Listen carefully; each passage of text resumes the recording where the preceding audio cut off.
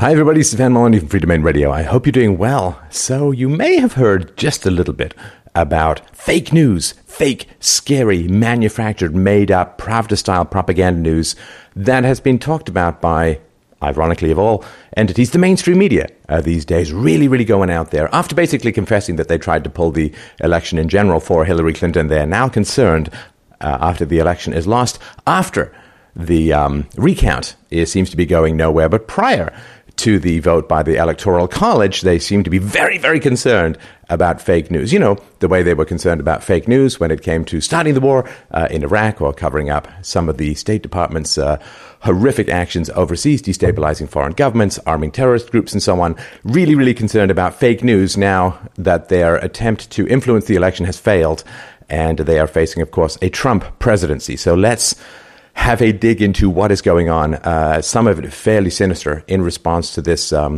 crisis, I guess you could say. So President Barack Obama, I'm trying not to put that in quotes, President Barack Obama recently ordered a review of cyber attacks that supposedly targeted political organizations and operatives throughout the election cycle.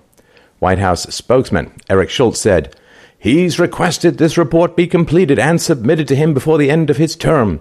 As you all know, in 2008, there were intrusions into both the Obama and McCain campaigns. There haven't been any noted episodes in 2012, but the president asked to go back with what we know now to make sure that we're using every tool possible as a means of due diligence. And then, of course, in 2016, our intelligence community determined that there was malicious cyber activity intended to interfere with our elections." See, that's completely unfair. It's the job of the mainstream media to interfere with the U.S. elections through relentless partisanship. It's not, perhaps, the job of hackers outside the borders of the United States. He went on to say, "As we've made clear, we are committed to ensuring the integrity of our elections." Sorry. "And this report will dig into this pattern of malicious cyber activity timed to our elections, take stock of our defensive capabilities, and capture lessons learned to make sure that we brief members of Congress and stakeholders as appropriate." So, the latest report requested by Obama has nothing to do with vote or election fraud, but simply the procurement and release of embarrassing information by WikiLeaks and others concerning Hillary Clinton and the Democratic Party. It can't be allowed to happen again, because what happened was actual information got out to the alternative media, which is not beholden to special interest groups. The alternative media isn't sitting there like a lapdog begging for access to political operatives. They're not dependent upon government handouts or government contracts, as we'll see with the case of Amazon's relationship to the CIA soon. But facts actually got out to the general public, and this cannot be allowed. See, when the general public has facts, they tend to make informed decisions, and informed decisions, apparently in this case, was Donald J. Trump. They recognize, and I think it's a fair statement to say, that it was the alternative media that secured the victory of Donald Trump's electoral aspirations, and therefore the enemy is not the American people. Of course, the enemy is not facts, because that's too obvious. The enemy, of course, has to be fake news, which, again, glass houses, stones, guys? Really? The White House, November 25th, 2016, said, "We stand behind our election results, which accurately reflect the will of the American people. The federal government did not observe any increased level of malicious cyber activity aimed at disrupting our electoral process on Election Day. Believe our elections were free and fair from a cybersecurity perspective." See, now that's before the recount seems to have failed. So that's where they were November 25th. On December 9th, 2016, the Washington Post and New York Times, we'll be getting to those people in just a moment, drove the news cycle, publishing claims based on, quote, high-level sources with access to a recent intelligence security briefing involving the allegations of Russian involvement in attempting to influence the U.S. election. The New York Times said, "Russia hacked Republican committee but kept data," U.S. concludes. See, we've gone from an allegation to a conclusion. They really want to present this as a fact. See, the American public couldn't have just chosen Donald Trump because they like his policies. It must have been malicious foreign interference that caused it. The Washington Post said, "Secret CIA assessment says Russia was trying to help Trump win White House."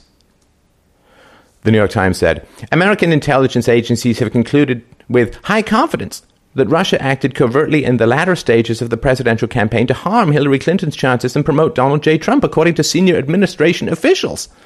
boy, can you imagine that some supposedly neutral agency might have worked to harm one presidential candidate's aspirations and promote the others?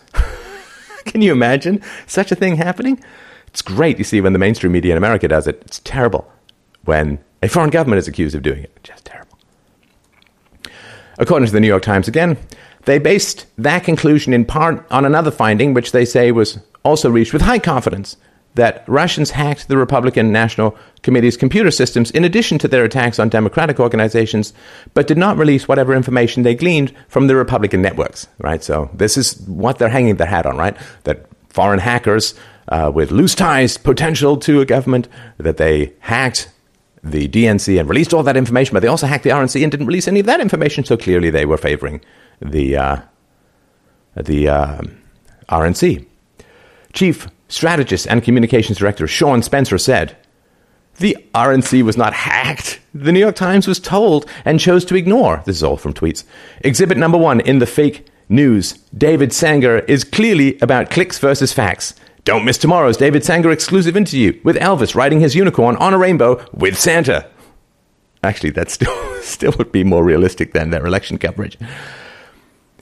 The confusing New York Times piece continued by refuting the Republican hacking claim, even rebutting their own headline. Quote, "One senior government official who had been briefed on an FBI investigation into the matter said that while there were attempts to penetrate the Republican committee's systems, they were not successful."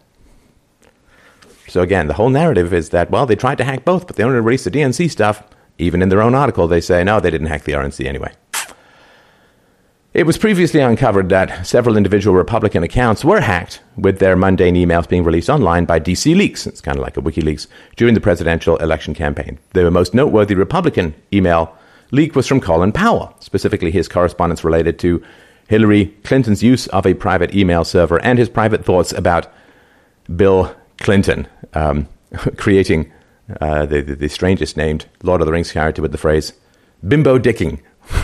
Bimbo Dicking, the bravest hobbit of them all.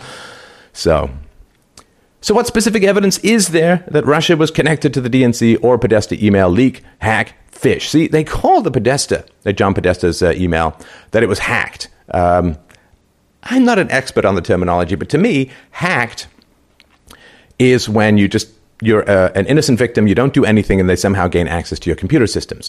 If you click on a phishing link, like if you click on a link that's supposed to be, reset your password, and then they gain access, I don't think that's really a hack.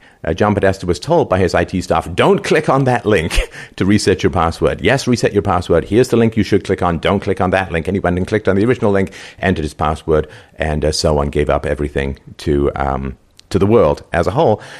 Is that a high-level government hack, a phishing scam? Really, this is the best that Russia can do? I think they're technically quite competent, but anyway, that's perhaps a matter of semantics.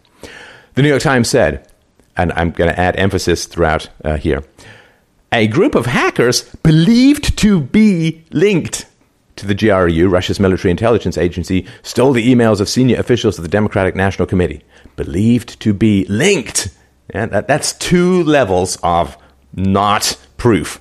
A group of hackers believed to be linked. Believed to be and linked, right? Now, if they were linked, okay, then it's a little... But anyway, it's nonsense, in my opinion. The Washington Post said, the CIA presentation to senators about Russia's intentions fell short of a formal U.S. assessment produced by all 17 intelligence agencies. A senior U.S. official said there were minor disagreements among intelligence officials about the agency's assessment, in part because some questions remain unanswered. Okay, a big picture here, folks. A big picture here. It's kind of important.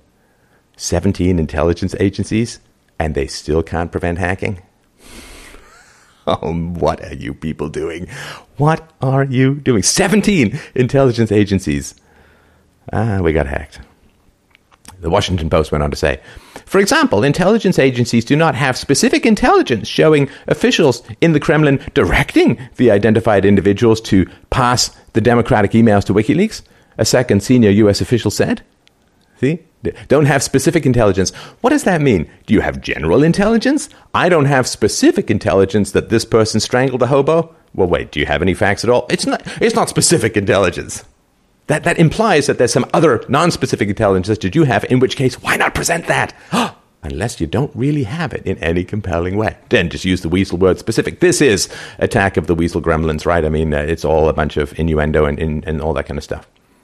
So they went on to say, those actors, according to the official, were one step removed from the Russian government rather than government employees. Moscow has in the past used middlemen to participate in sensitive intelligence operations, so it has plausible deniability. Plausible deniability, the new official slogan of the Democrat Party. And this is funny, too, because, of course, the American government hacked foreign emails and foreign cell phones of foreign leaders and so on. I mean, it's brutal. One of the reasons why they lost control of the internet recently was because foreign governments were so appalled at how the U.S. government was hacking everything in sight. So the idea that, oh my goodness, governments are hacking other people's emails, it's the worst thing ever. Well, why doesn't America stop doing it itself then? Because doublethink. The intelligence officials with full access to the information gained from the investigation disagree on the findings, but the sources which leaked this information, who are almost undoubtedly Democrats, have coined the term consensus, which is now being reported by the mainstream media. There's a consensus among these 70, right? So just the amount, you've ever played sort of the game of Whisper, where you whisper something and it goes around, like the amount of separation from that. So there's some hackers believed to be potentially having some link to the GRU, to Russia's military intelligence agency. This has gone through a whole bunch of intelligence agencies. It's been presented to Congress. It's being reported on by senior, mostly Democrat, I assume, officials, which then goes through the mainstream media, which then gets to you. I gotta think the chain of custody, just a little bit foggy on this one.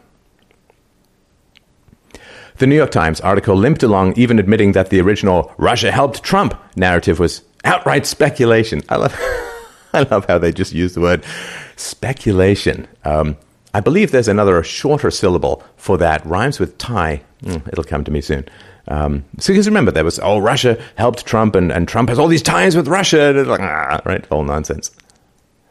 In September, the CIA had different conclusions. Quote, it is also far from clear that Russia's original intent was to support Mr. Trump, and many intelligence officials and former officials in Mrs. Clinton's campaign believed that the primary motive of the Russians was to simply disrupt the campaign and undercut confidence in the integrity of the vote. And it's just kind of funny, right? And it's completely predictable, right? The fact that Hillary Clinton deleted emails under subpoena and said that she never sent or received any classified information and blah-de-blah-de-blah, this, of course, is never any kind of proof of wrongdoing, because it's a very high standard when it comes to Hillary Clinton and proof of wrongdoing. But some vague, tenuous potential ties between hackers and the GRU reported through 17 different channels. Oh, that's for certain. Conclusive. Concludes the U.S. The Trump transition team statement went as follows. These are the same people that said Saddam Hussein had weapons of mass destruction. The election ended a long time ago in one of the biggest electoral college victories in history. It's now time to move on and make America great again. And please, can we stop about the popular vote? There's no such thing in America as winning by the popular vote. It's not even a contest. There's a reason why there's an electoral college, and you can tune into Bill Mitchell's program to find out more about this. But there's no such thing. She might as well say, well, I won the alien lizard baton twirling contest. It's like there's no such contest. You can't win that way. It's not how things work. If you're the slowest in a race, you don't get to say, I won the slowest in the race contest. There's no such thing as winning the popular vote. It means nothing whatsoever. So anyway, people will keep saying it. So Donald Trump in Time magazine said, I don't believe Russia interfered. Anytime I do something, they say, oh, Russia interfered. It could be Russia, and it could be China, and it could be some guy in his home in New Jersey. And this is why Trump won. House Intelligence Committee Chairman and Trump transition team member Devin Nunes said, I'll be the first one to come out and point at Russia if there's clear evidence, but there is no clear evidence, even now. There's a lot of innuendo, lots of circumstantial evidence. That's it.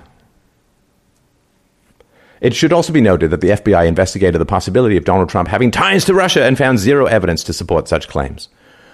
The New York Times, October the 31st, 2016, quote, law enforcement officials say that none of the investigations so far have found any conclusive or direct link between Mr. Trump and the Russian government. But that's okay, you see, because the smear has achieved its job. Well, no clear ties, no conclusive ties. But maybe there are still ties. I don't know. His ties, made in China, not to the Russian government. Now, Julian Assange, of course, feared and required proof of life victim and whistleblower. Julian Assange, founder of WikiLeaks, has said, the Clinton camp has been able to project a neo-McCarthyist hysteria that Russia is responsible for everything. Hillary Clinton has stated multiple times, falsely, that 17 U.S. intelligence agencies had assessed that Russia was the source of our publications. That's false. We can say that the Russian government is not the source. Now, that's Julian Assange. He's the head of WikiLeaks who published the information. I gotta think he knows something about what he's talking about. After a noteworthy interview, Assange's subtle nodding, which was played in slow motion and seems to be quite indicative to a lot of people, has led to widespread speculation that the DNC emails were compromised through a leak by recently murdered DNC staffer Seth Rich.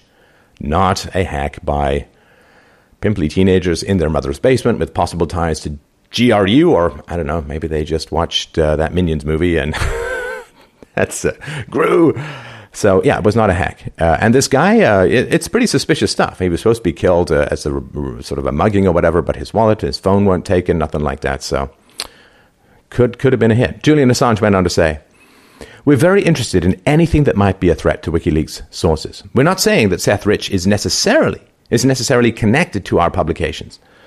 I'm suggesting that our sources take risks and they become concerned to see things occurring like that. Assange and WikiLeaks have offered a $20,000 reward in exchange for information related to the shooting death of Seth Rich. So in which case this was not a hack by a foreign government, but somebody within the DNC who copied or took these emails and released them and may have paid. Again, there's no proof of any of this, but the speculation is, and hints by Julian Assange seem to indicate that this guy could have been the source of the leaks to the DNC, in which case I think that would pretty much clear Russia. I'm no lawyer, but that would be my instinct.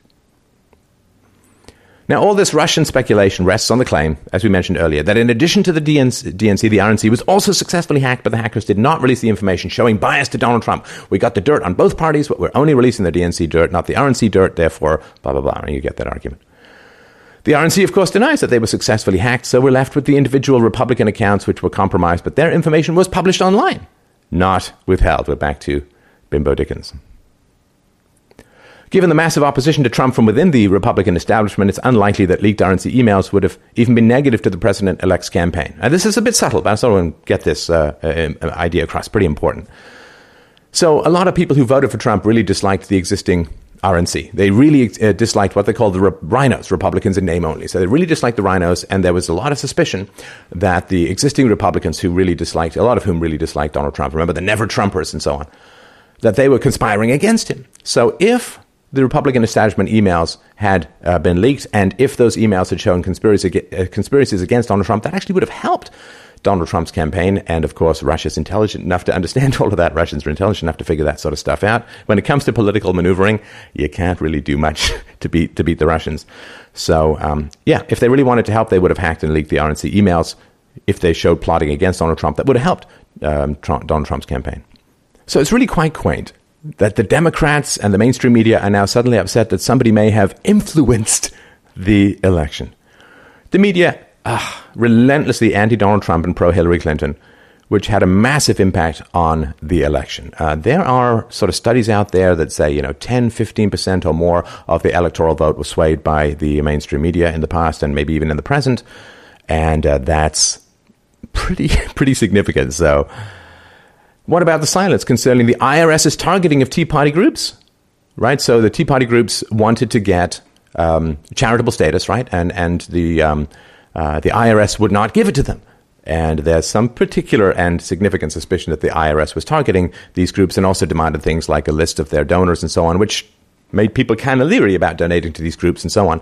So there's a pretty good estimates out there that the IRS targeting of Tea Party groups and refusing to grant them charitable status and demanding lists of donors and so on may have cost Mitt Romney and the Republicans the 2012 presidential election. The hacks, or whatever the phishing or whatever you want to call it, well, that put out information that they're all facts and so on, but this targeting of groups by an agency as powerful as the IRS, that seems a little bit. Of course, that helped the lefties win, and the lefties in the media didn't really have much of a problem with that. So if you're concerned about foreign entities possibly influencing American elections, what about a politicized and weaponized domestic agency? I got to think that's a little bit more powerful. In January 2014, the FBI claimed investigation had found no evidence so far warranting the filing of federal criminal charges in connection with the IRS scandal. As it had not found any evidence of enemy hunting, the investigation then continued. On October 23, 2015, the Obama Justice Department declared that no criminal charges would be filed. What a shocker. If there was a problem with the IRS that helped Obama win the election in 2012, it turns out that his Justice Department didn't find any problems with it. So what is really going on with these latest claims of foreign involvement and fake news and so on? Well, it all comes down to this, and this is some pretty chilling stuff. We really need to pay attention here. On December 8th, 2016, the U.S. Senate passed the Portman-Murphy Counter-Propaganda Bill as part of National Defense Authorization Act, or the NDAA. Counter-Propaganda Bill. Well, of course, in the newspeak of INGSOC, or I guess USSOC, the sort of modern, growingly totalitarian system of media, counter-propaganda bill, you just take the first two syllables off and you've got what it is, I'm pretty sure. So according to this fancy press release, the Portman-Murphy bill, quote, promotes coordination strategy to defend America, allies against propaganda and disinformation from Russia, China, and others. Propaganda and disinformation, just terrible stuff.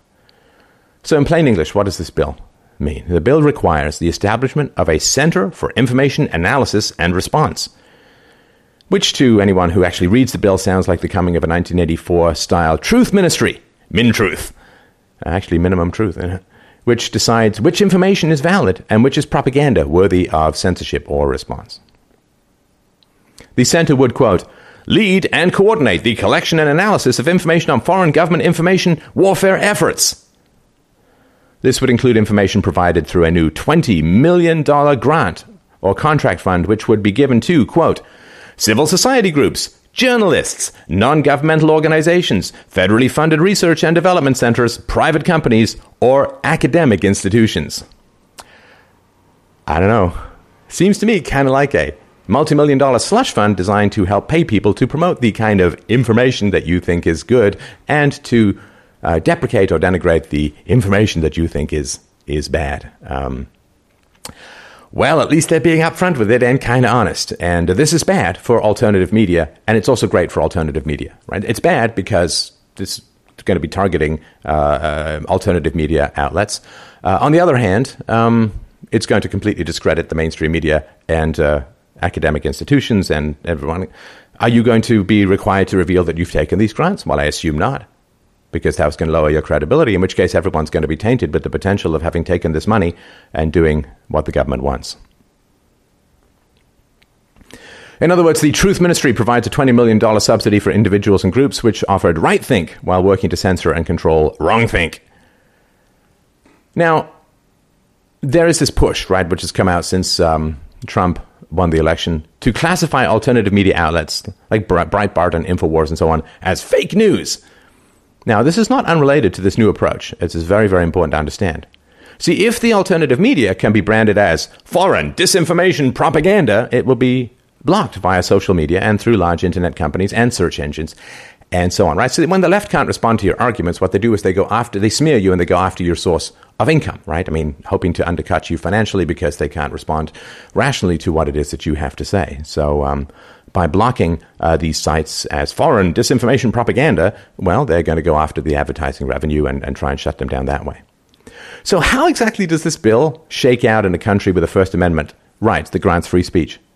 Let's just say that remains to be seen. But this is the latest step in advancing censorship and allowing the unbridled propagandization of the American population. See, having the children for 12 years straight to propagandize them in government public schools, not quite enough. Now we need to go after anyone who's out there telling the truth. This is the same thing that happened when the printing press emerged and information began getting to the public through the printing press, which was the samizdat of the late Middle Ages. Information began getting to the public that wasn't controlled by the church, wasn't controlled by the aristocracy, and they had to start licensing and shutting down the printing press. That's the same. The totalitarians never sleep. The bill will now head to the desk of the President of the United States to either be signed into law or vetoed. And people wonder why I seem to throw some weight behind Donald Trump. Given that it is essentially the 27 budget appropriation for the entire Department of Defense, it is expected to be signed before President-elect Donald Trump takes office. Dangerous, dangerous stuff, but at least they're being upfront about it. At least it's public, not private in the way it's been before. Okay, since we're talking about bias and propaganda, let's take a moment to discuss some information that you've likely never heard before related to Russian influence, the actions of the CIA, and the interests of the Washington Post and the New York Times, respectively. I see fake news and conflict of interest and all that propaganda, foreign control of things, really, really bad. In January 2013, Pravda, a Russian news agency, published an article entitled Russian Nuclear Energy Conquers the World, detailing how the Russian Atomic Energy Agency, Rosatom, had taken over Canadian company Uranium One, which made the Russian agency one of the world's largest uranium producers.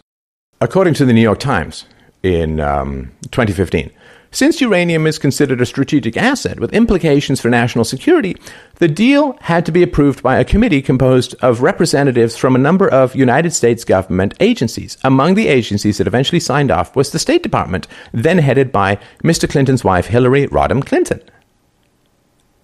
As the Russians gradually assumed control of Uranium One, in 3 separate transactions from 2009 to 2013, Canadian records show, a flow of cash made its way to the Clinton Foundation. Uranium One's chairman used his family foundation to make 4 donations totaling $2.35 million. Those contributions were not publicly disclosed by the Clintons, despite an agreement Mrs. Clinton had struck with the Obama White House to publicly identify all donors. Other people with ties to the company made donations as well. And shortly after the Russians announced their intention to acquire a majority stake in Uranium One, Mr. Clinton received $500,000 for a Moscow speech from a Russian investment bank with links to the Kremlin that was promoting Uranium One stock.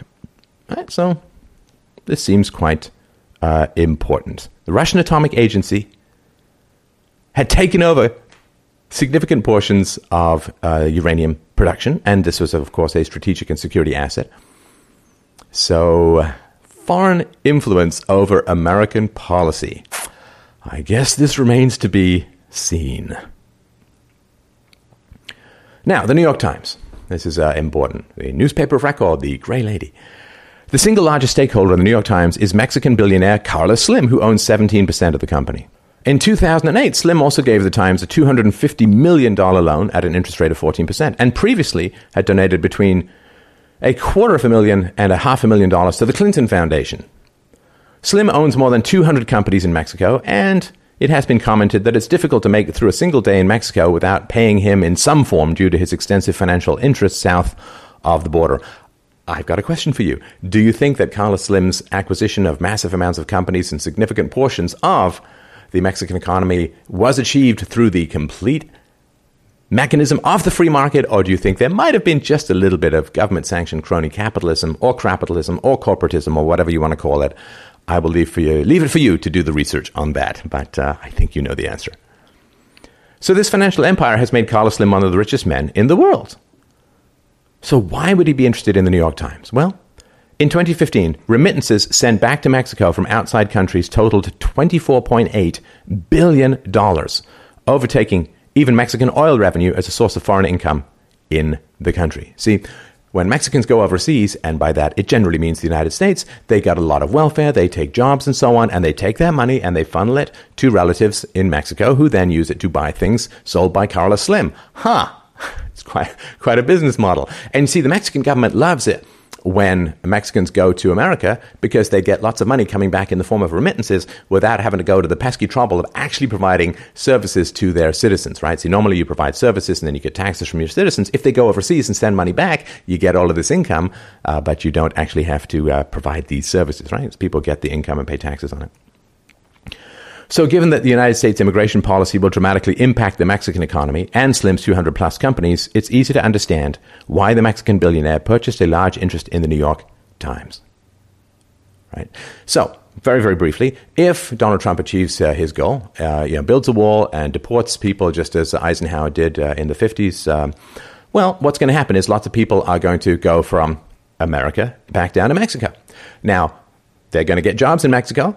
And so they're going to drive down wages in Mexico, which reduces the amount of money that people have to buy on Carlos Slim stuff, reduces the amount of money available to the Mexican government because lower incomes means less taxation and so on. So they can drive down the wages. Wages in America are going to go up because reduced supply with continual demand increases result in price. So you're going to get higher wages in America. You're going to get lower wages in Mexico. And so, of course, having people come to America is very beneficial to Carlos Slim and very beneficial to the Mexican government as a whole. And so if you want to promote amnesty, if you want to promote illegal immigration and so on, buying or being the major stakeholder in the New York Times and giving them $250 million loan, well, that seems like quite a good business move. So it's important to, and does the New York Times say any of this when it's talking about immigration? Does it have a disclaimer and saying, well, we may have a potential conflict of interest, but one of the richest men in the world is benefiting from the immigration policy we are now espousing, and so on. Donald Trump said, I know why I get bad treatment in the New York Times, because it's owned by Mexico. I don't know if you know, a rich guy in Mexico actually has power at the New York Times. I wonder why they don't like us, I just wonder. And see, for the left, you don't know any of this stuff, right? So the people on the right know all of this stuff. And Ann Coulter talked about this in her great book on immigration into America called Adios, America. And so people on the right know this stuff. People on the left don't. And they just look at the New York Times as some objective source of information. New York Times publisher Arthur Sulzberger Jr.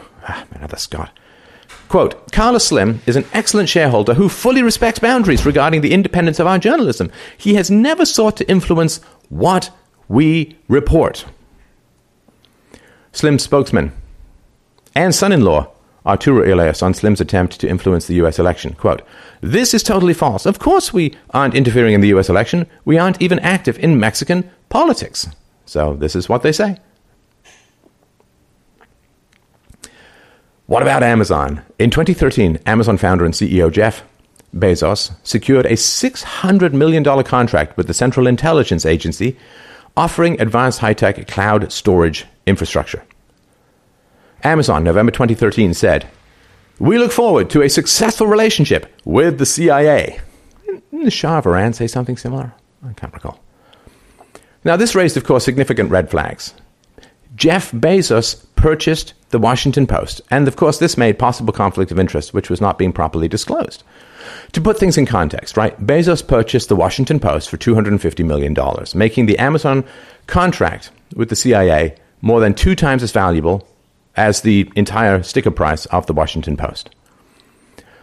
According to a Roots Action quote, the Washington Post's coverage of the CIA should include full disclosure that the sole owner of the Post is also the main owner of Amazon, and Amazon is now gaining huge profits directly from the CIA. And see, this is, conflict of interest is supposed to be disclosed. Like if you're a financial analyst and you're recommending a stock, you're supposed to say if you own any of that stock, because it could be conflict. You could be trying to drive up demand for that stock, thus raising your own profit. So conflict of interest is very, very important, I guess, unless you're a psychiatrist. But anyway, do they talk about this? Well, the Institute for Public Accountability statement goes as follows, quote, when the main shareholder in one of the very largest corporations in the world benefits from a massive contract with the CIA on the one hand, and that same billionaire owns the Washington Post on the other hand, there are serious problems. Citizens need to know about this conflict of interest in the columns of the Post itself.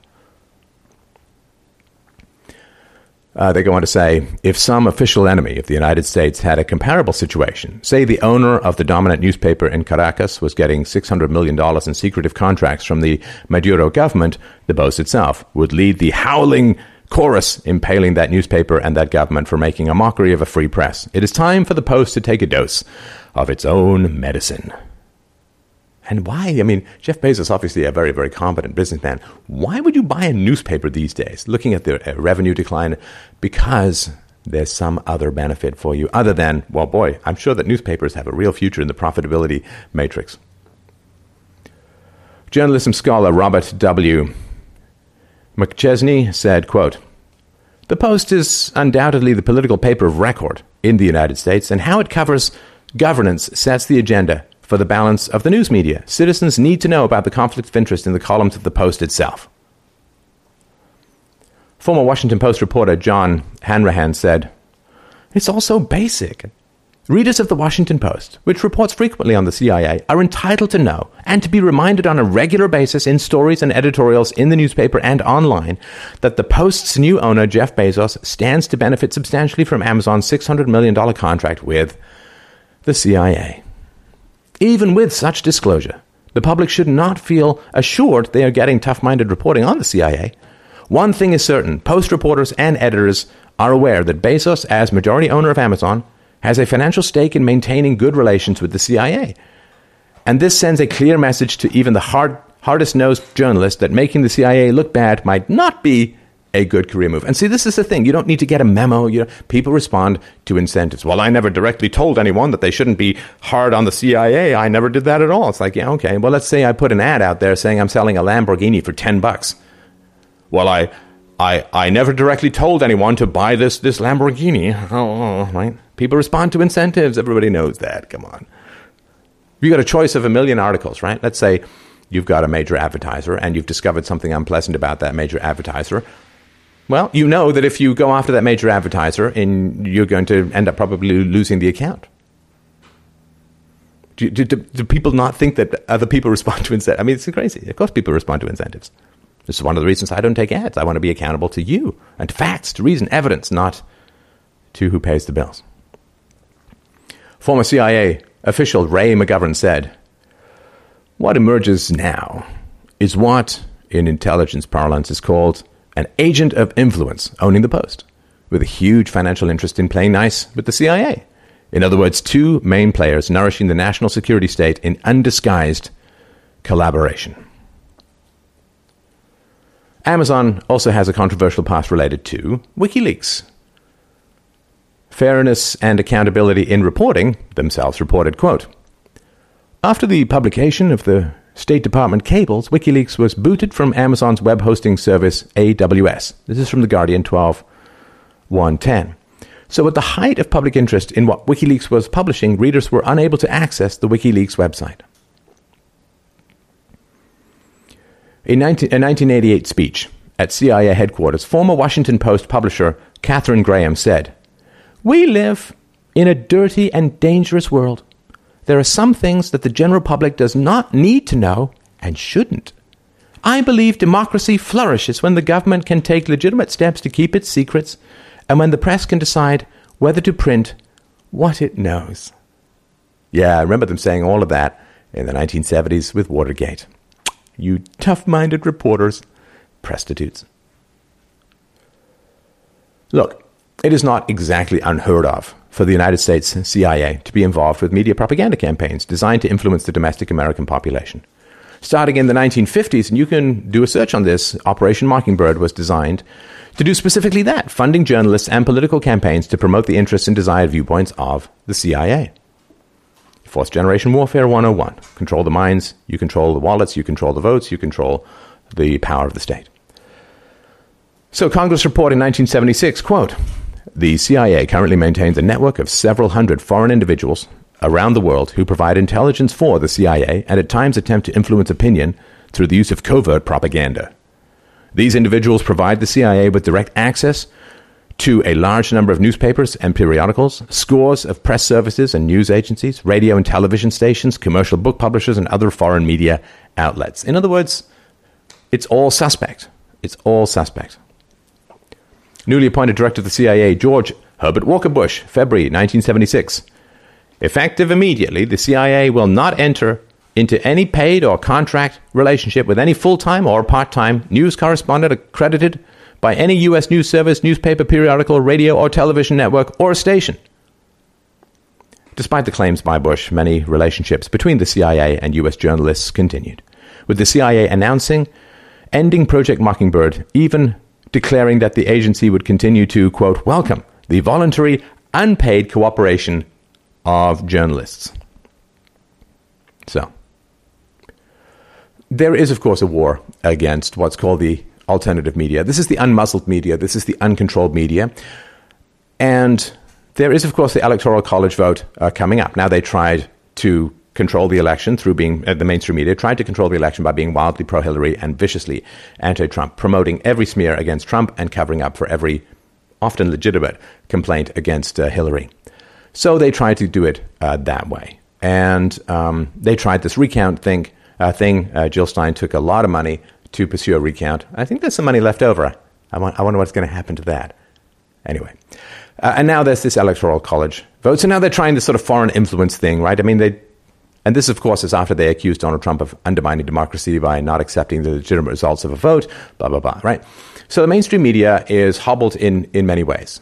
So they need access to government officials, right? They would rather get government officials to tell them stuff which they can then report. It's a lot easier to do your reporting by sitting there doing Google and doing other searches and hanging on the phone and so on than actually going out, interviewing people and digging up the dirt and finding things out. Plus, that's a lot of work, it's a lot of expense, and it exposes you to legal repercussions if you make any kind of mistake, or maybe even if you don't. So the mainstream media needs access to government officials. And this means that government officials have massive amounts of control over the media. Are you going to grant them access or not? Mainstream media is dependent upon big corporations, right? And we just saw with Kellogg pulling its ads from the Breitbart site, people are coming out with a lot of stuff that these corporations have a lot of left-leaning social justice warriors embedded in their midst. They're donating a lot to leftist groups. They have very leftist agendas. And so are you going to promote a leftist agenda? If not promoting it might get big advertising revenue pulled because these leftist companies want to spend money to promote their agendas, which it's fine. I mean, it's a free country, or at least it's supposed to be. So there's lots of restrictions. And of course, ownership of media companies has really been concentrated in the hands of very few mega corporations these days there's just not that much competition anymore. Plus, they're speaking to an audience that's been programmed by terrible government schools to not be able to think and reason, to respond emotionally, to respond to narrative, to respond to sort of depth of the brain spine evoking language rather than reason and evidence. So it's a big giant mess. And the reason why outlets like Free Domain Radio and Breitbart and Mike Cernovich and Got News and all of the other people who do great work in the alternative media, the reason why we are achieving such success is that we are not beholden to, we are not owned by, we are not lapdogs of the state or of advertisers in particular, and we can actually speak the truth. So, there's still a market for the truth, which I'm very happy about. And of course, recognizing that there's a market for the truth, the government and the mainstream media, it seems to me, are kind of acting to try and shut that down by saying, there's fake news out there, and we got to control this fake news because fake news is really, really dangerous, and fake news is really, really bad. Fake news might be able to get people hurt. Well, the fake news leading up to the invasion of Iraq, Saddam was tied to Al-Qaeda. Saddam was behind 9/11 style attacks. Saddam had weapons of mass destruction. He tried to buy yellow cake from Niger. Right? I mean, this got close to 1 million people killed in Iraq, destabilized the region. It's caused domino effect in other regions with the help of the State Department under Hillary, and is helping to bring this migrant wave of people seeking welfare benefits to Europe, which is destabilizing Europe. And but apparently fake news is dangerous. But see, the mainstream media has nothing to do with fake news, even though they constantly have to post corrections on everything they say. Nothing to do with fake news. So this is a battle for your mind. This is a battle for what goes in to your eyeballs and listening holes. This is very, very important stuff. The government is not going to try and stop, the existing government is not going to try and stop shutting down independent outlets for information that go contrary to the agenda the government wants to promote. That's inevitable. That's natural. I'm not saying it's good. I'm not saying it's moral, but this kind of control is very important. And this is a savage battle for the future of the minds of the West. This is a savage battle between propaganda and information, between programming and reason, between manipulation and evidence. And it's really important that you're very aware of the battle that's going on. And don't just be an observer. Get in and talk about this with people. Help to expose the manipulations and the corruptions occurring in certain media outlets. Help to get people to recognize how essential it is that we get this lifeline, this air tube, this allowing us to breathe and to flourish and to think and to reason. Help people to understand how essential it is that we still have a flourishing, unowned, uncontrolled media, that we have the capacity to bring facts, reason, and evidence to the general population, because they want to control your thinking so that they can control you, so that they can control the future. And when you start manipulating people, when you start passing laws designed to promote a particular narrative and oppose another narrative, you know what it tells everyone with half a brain? You don't have any arguments. And people who want their way, who can't reason their way, into getting other people to accept their perspective, what do? Sooner or later, they reach for the bribe, they reach for the gun. And we need to push back. This is Stefan Molyneux for Freedomain Radio. Thank you so much for watching and listening. Please help us out. We don't take advertising. Please help us out. We are entirely dependent upon you, the listener, the watcher, to keep this show running. freedomainradio.com/donate. A subscription, Bitcoin. You don't need a PayPal account. You can help us out. It's absolutely essential for us to keep doing the work that we're doing. Thank you so much for your support. Have a great day.